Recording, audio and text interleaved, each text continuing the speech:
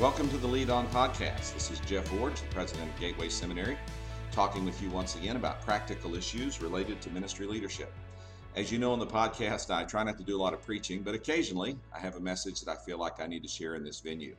I recently spoke at President's Convocation for the spring semester here at Gateway Seminary, and I spoke on the evangelical dilemma, what's facing all of us as we try to navigate the 2020 election process. So here's that message for today's podcast. Heavenly Father, thank you for the privilege of studying together to advance your kingdom around the world. And I thank you that you've called this community of Christians together for that distinct mission. Thank you so much. I pray today, Father, as we begin this semester together, that you would give the faculty supernatural wisdom, empowerment by your Holy Spirit, and the stamina they need to sustain their work through the semester. And I pray for students, that you would give them eagerness to learn, freshness of thought, and the capacity to be shaped so that their lives might be different as a result of this experience together. And those of us who work, Father, behind the scenes, making all of that possible, the staff here at Gateway, give us the insight we need to do our jobs effectively and well, that we might facilitate the work of our faculty and students as they accomplish our mission most directly during this semester. Now, Father, I pray, thanking you for the privilege of speaking today, and I pray that you will energize me by the power of your Holy Spirit and speak through me words that are helpful. Father, that which I've prepared, which is helpful, I pray you'd seal it in our minds, and those ideas which aren't, I pray you'd help them pass us by and not be distracted by them today. Lord, we ask this for today, believing that you can help us to learn and grow and think and follow you more clearly. And we ask for that as a result of this time together. In Jesus' name, amen. Let's be seated, please.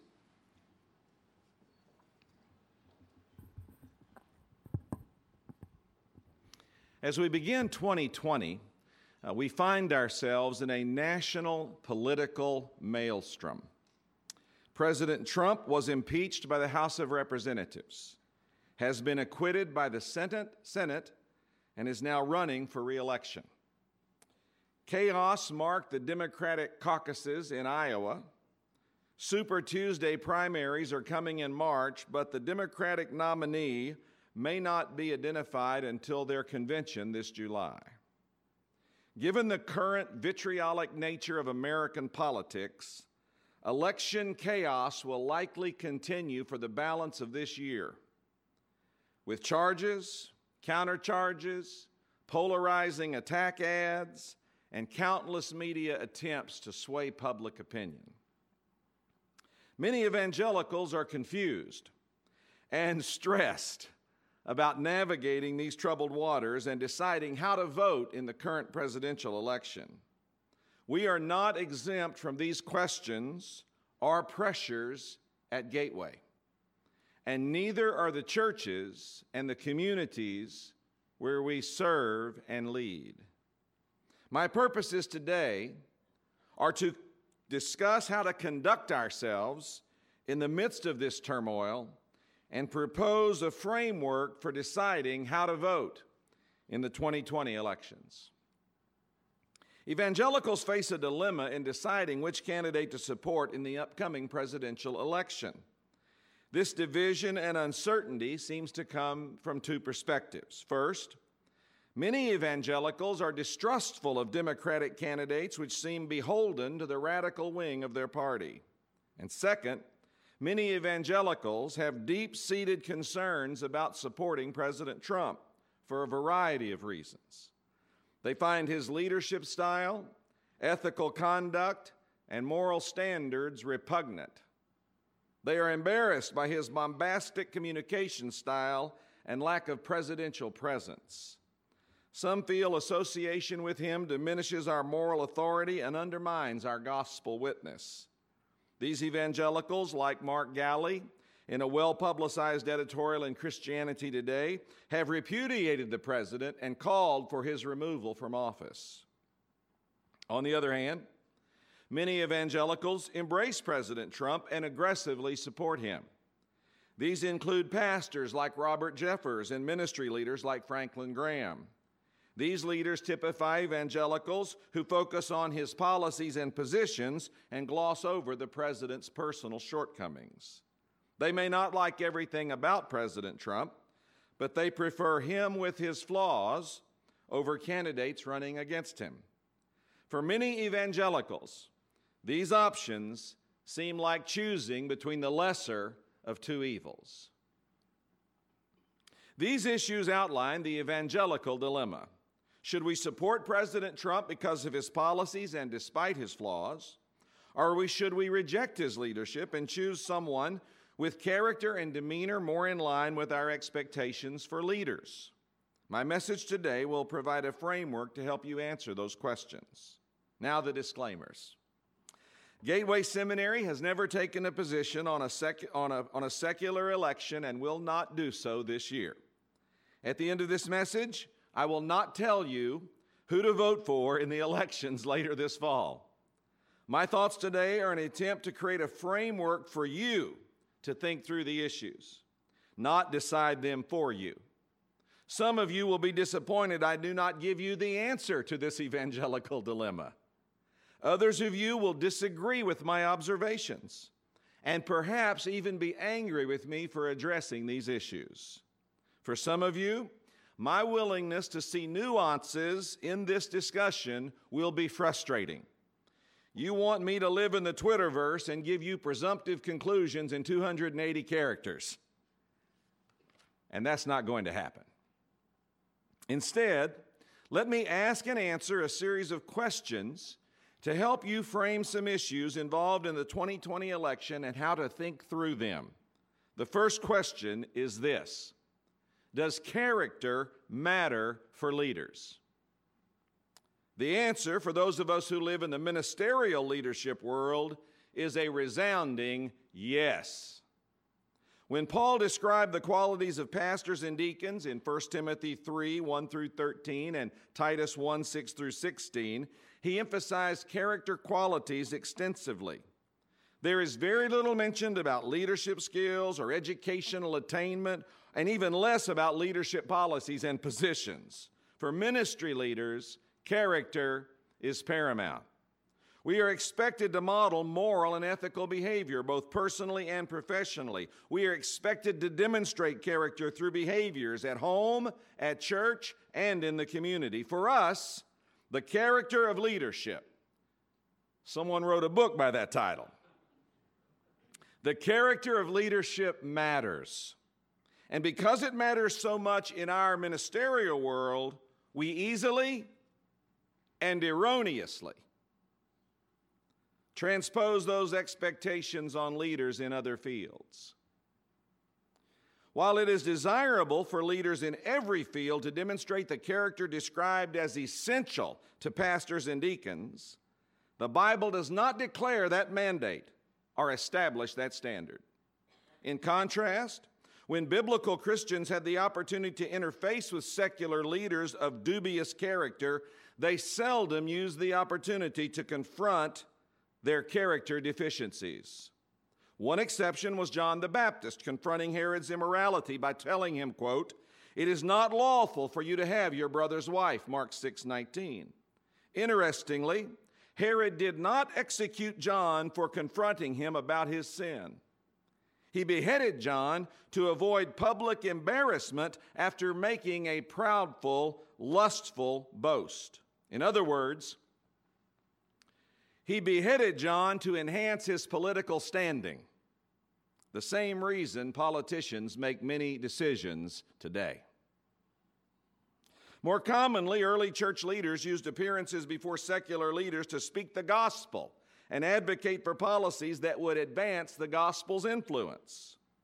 Paul's prolonged legal battle is a good example, Acts 24 through 26. Despite his likely frustration with a lengthy imprisonment and legal process that lasted more than 2 years, Paul never lashed out at the secular leaders judging him. He really never offered much of a personal defense either. His focus was on declaring the gospel, not confronting the character of those who had imprisoned him. Paul recognized a higher responsibility in his dealings with political leaders than confronting their personal issues. He kept his focus on the gospel. Even his ultimate legal strategy, appealing to Caesar, was about advancing the gospel to Rome, not his personal vindication or freedom. Perhaps the best Old Testament example of a person with questionable character who was also a prominent political leader was David. While serving as king, he committed adultery and schemed to have an honorable man abandoned and killed in battle to cover up his sin. 2 Samuel 11. It is important to note that while his character failures diminished his leadership effectiveness, they did not cost him his leadership role. David remained king after committing adultery and being complicit in murder. This is a good example of behavior by a political leader who remained in office that would never be acceptable for a ministerial leader today. Some Christians erroneously apply David's example to ministerial leadership and are willing to excuse immoral and unethical behavior among ministers. That is an exegetical leap too far. David was a political leader, not a pastoral leader. His grievous sins, yet still remaining king, cannot be used to excuse ministerial malpractice today or forgive heinous behavior by ministry leaders. Ministry leaders are held to a higher standard than political leaders. One of the reasons people dislike President Trump is his character flaws. His abusive comments about women, conflicts with business associates, profane communication style, and other issues are well documented. For many evangelicals, these flaws are too serious to overlook and consequently determine their unwillingness to support President Trump. While moral and ethical character qualities are desirable among all leaders, they are clearly mandated in the Bible for ministerial leaders, not so clearly for political leaders. In a best-case scenario, political leaders would be high-character persons, but it is not required as it is for us, ministry leaders. Several recent American presidents have had serious character flaws. Kennedy was a womanizer. Johnson, a power monger. George W. Bush, a recovering alcoholic. And Clinton had a sexual encounter with an intern in the Oval Office. President Trump is not the first president with serious character flaws, nor will he be the last. I will come back to the issue of character in a few minutes, but for now, let's move on to the next question. Question 2. Which is more important for political leaders, policy or personality? The answer in our social media-driven world is personality. People want to know and like leaders, even using like as a response category on some platforms. Likability seems to be the essential decision point for many people. The problem, of course, is media only creates illusions enforcing likability. The illusion a person creates about their persona, the illusion you really know a person you follow on social media, the illusion you can judge a person by the number of their followers. All of these are illusions. Yet we still give allegiance to people who have intriguing personalities as portrayed on social media. The capacity to influence elections by creating a personality cult is amazing. The essential issues defining a person's electability today seems to be their fundraising ability, personal marketability, telegenic appearance, and chameleon-like capacity to connect to the right demographic groups. Personality matters like never before in American politics. President Trump is masterful at using or manipulating, depending on your perspective, these opportunities. He has created a personality cult driven by his Twitter account that is both polarizing and magnetizing.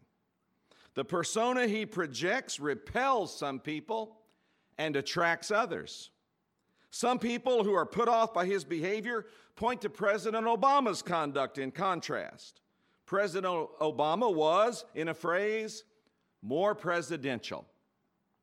He carried himself with a reserved dignity, carefully managed his public appearances to support that perception, and kept himself above the fray in the tumultuous world of social media. Beyond that, returning to the aforementioned role of character, President Obama demonstrated a much higher regard for women, was more transparent in his business dealings, more circumspect in his use of language, and seems to be a model husband and a doting father. His discreet smoking habit was considered his worst vice. It would be easy to conclude Obama was a better president than Trump because his personality was less grating and his personal style more dignified. But that leads us to consider the second part of the question, the importance of policy positions and policies implemented in evaluating political leaders. While his personality and character were admirable in many ways, President Obama presided over one of the worst social policy changes in American history. He evolved, his words, not mine, on the issue of same-sex marriage. During his presidency and with his full support, the same-sex marriage policy debacle was facilitated and then enshrined into law. We are about 12 years into this disastrous abandonment of marriage as the foundation of almost every society for millennia in every culture and context. By 2050, the global impact of this decision will have reverberated in destructive ways too numerous to detail here. This message is not about same-sex marriage or its corollary, the legitimization of homosexual behavior, so I will leave those discussions to another day. For now, however, note the contrast between personality and policy. While many evangelicals prefer the style of Obama over Trump, no Christian who accepts the Bible as the Word of God can evaluate a president positively who facilitated this kind of policy and cultural debacle. So while I might prefer to have dinner with Mr. Obama, it would be difficult to swallow the food because of my heartburn over the damage he has done to our nation by caving, my words, not his, on the definition of marriage. My conclusion, and this will not be shared by all of you, is policy implementation is more important than personality or character in evaluating political leaders. At this point, it might also be helpful to distinguish between policy outcomes and policy processes. My focus is on outcomes. Character and personality impact how policy processes are managed by leaders. They may influence, but do not necessarily dictate policy outcomes. For many evangelicals, President Trump's governing style, his process, is offensive. They perceive his policy processes as ham-handed in the least, illegal in the worst. For them, his leadership style, emerging from his character and personality, keep them from being able to support him as president. My heartfelt desire would be for a president to have sound policy positions and a leadership style reflecting my values, while also demonstrating high character and a winsome personality. But if that person is not available, the decision of which candidate to support must be determined by the policy positions he or she will likely enact and leave behind with the force of law, not their character or personality or leadership style. Some of you may strongly disagree with that conclusion, and I respect your position. If you believe character and personality are the fundamental issues, then vote your convictions. But for now, if you will at least consider my proposal, let's move on to the third and in many ways most perplexing question. What are the most important policies when deciding which candidate to support? Over the past 2 years, I've had several significant conversations with conservative, evangelical, Bible-believing, God-honoring Christians about this question. Here's what I've learned. There is no consensus answer to this question. An attorney told me the crucial issue is the Supreme Court. He believes this because all important societal changes get sorted out by the courts and ultimately the Supreme Court. He told me, quote, "Hold your nose if you have to, but vote for Trump." His concern is any of the Democratic candidates will appoint justices who will continue the trend of dismantling the legal framework that makes our nation strong. A diplomat told me the crucial issue is foreign policy. He believes this because external threats to America are real and growing daily. He told me, quote, "President Trump's behavior is damaging our international credibility and costing us allies we have worked with for decades." His concern is allies will look for new partners if our approach to foreign policy remains the same.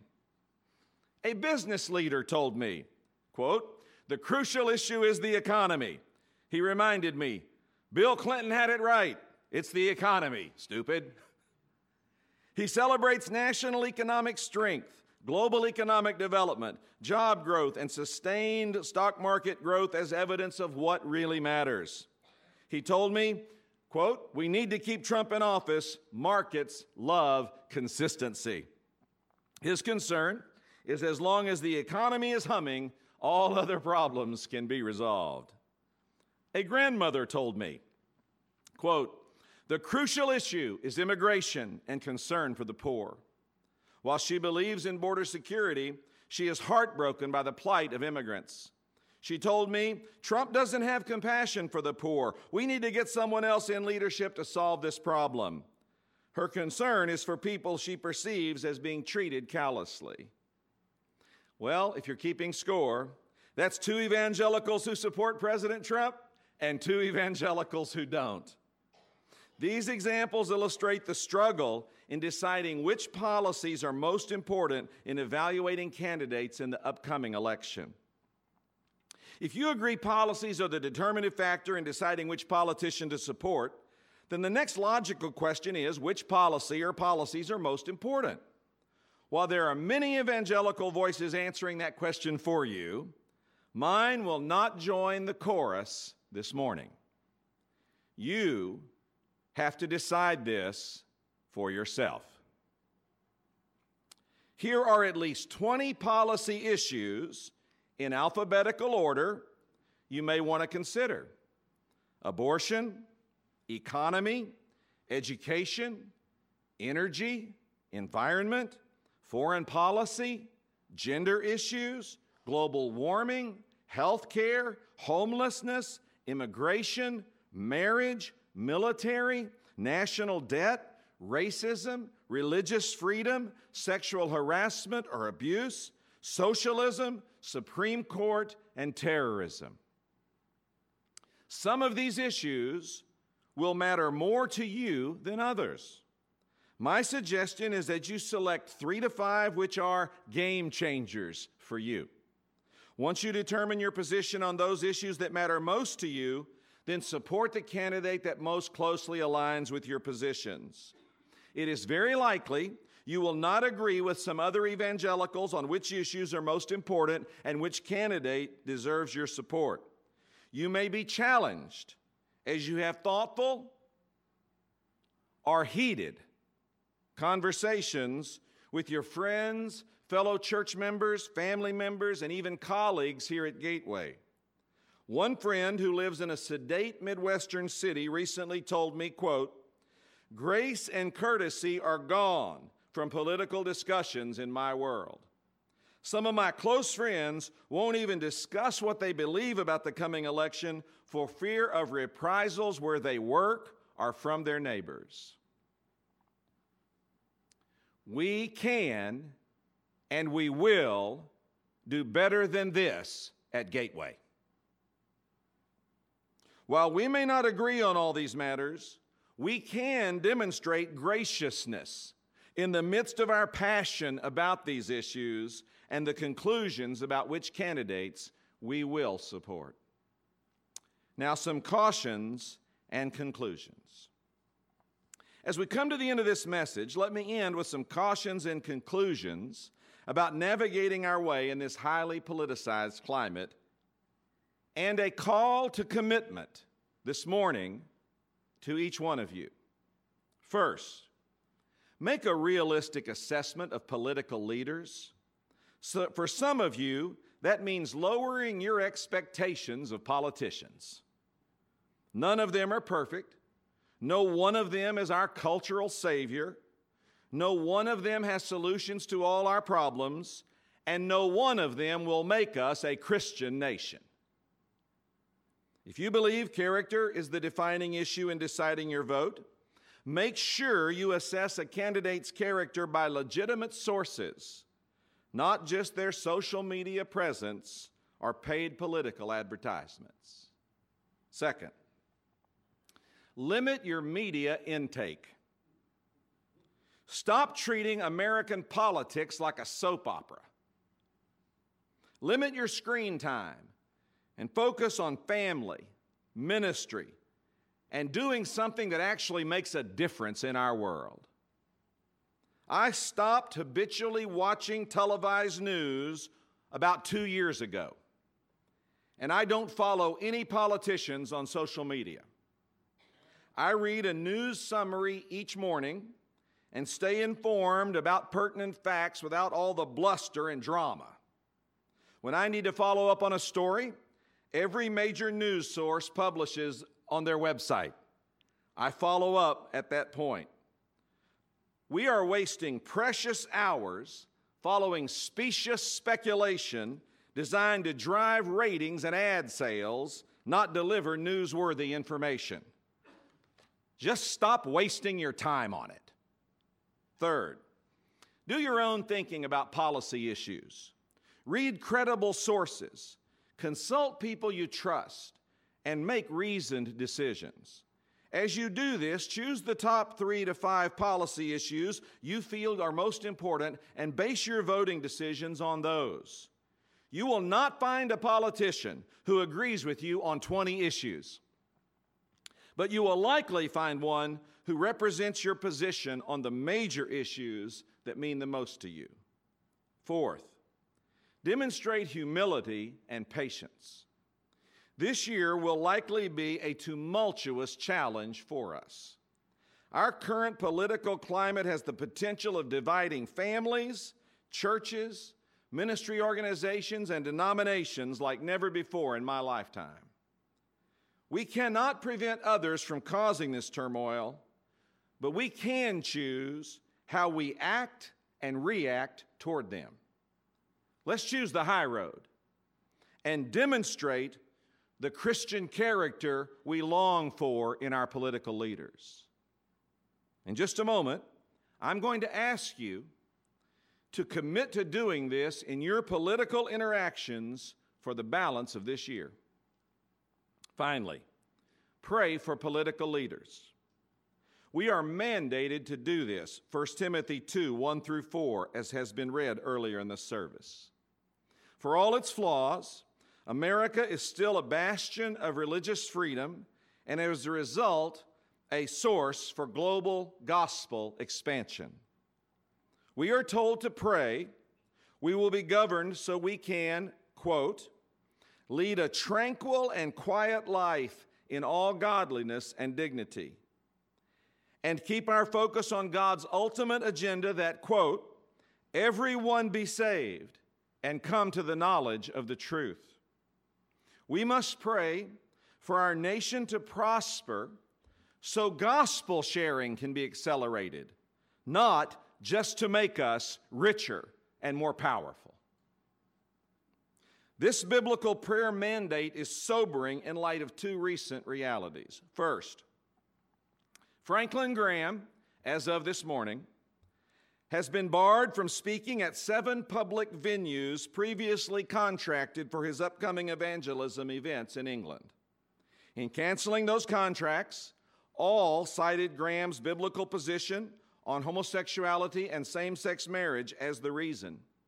Free speech and religious liberty in those communities no longer includes the historic, millennia-old Judeo-Christian positions on these issues.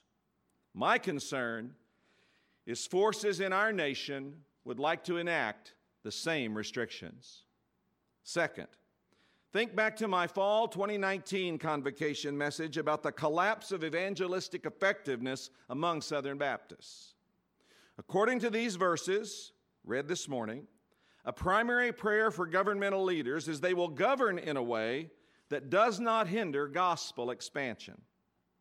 My greatest concern about this election year is Southern Baptists, including Gateway Seminary, will become so enamored with the election, we believe winning it, from our perspective, somehow fulfills our mission.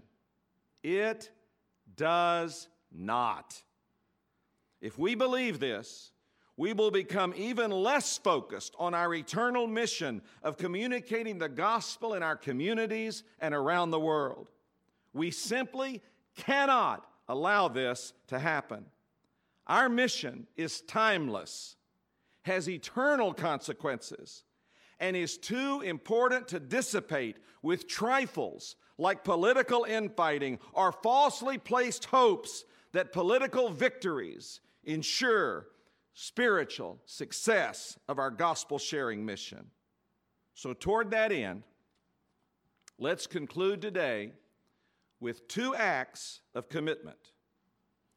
First, if you will commit to demonstrating Christian character in your political interactions with others throughout 2020, please stand. Second, if you are willing to pray these biblical prayers from 1 Timothy for our governmental leaders, please join in small circles and let's pray together. Now, if you would rather not stand and you'd rather not pray in this context, please sit quietly. We're going to have a closing prayer and dismiss our service with some additional announcements in a few moments. But for now, if you're standing, you're saying, I commit to demonstrating Christian character in my political interactions. And if you'd be willing, find a friend or two and pray 1 Timothy 2, 1 through 4, that we might lead a tranquil life in all godliness, and that we might have a government that facilitates the sharing of the gospel and the expansion of it globally. Let's pray together just now. Heavenly Father, thank you for the privilege of speaking these words today. I pray that you would use the helpful part of this message to spur us forward. Father, where I've been off track, I pray you'd help us forget that and move on. Lord, these are complicated issues and troublesome times. We ask for your wisdom and grace. Father, we are not in this room all going to vote for the same candidates or support the same positions. But we have a higher allegiance than all of that, and that's to you. And we pray that you would enable us to demonstrate the character of Jesus Christ in our dealings with others about these issues. And then, Father, you've given us a mission that is timeless and eternal and rises above a one-year election cycle. Give us grace to stay focused on that mission as well. And I pray, Father, that righteousness will prevail, that justice will be done, and that in ways that only you can accomplish, you will bring about a government in our nation that facilitates gospel sharing not only here but all around the world, and that might always be our priority.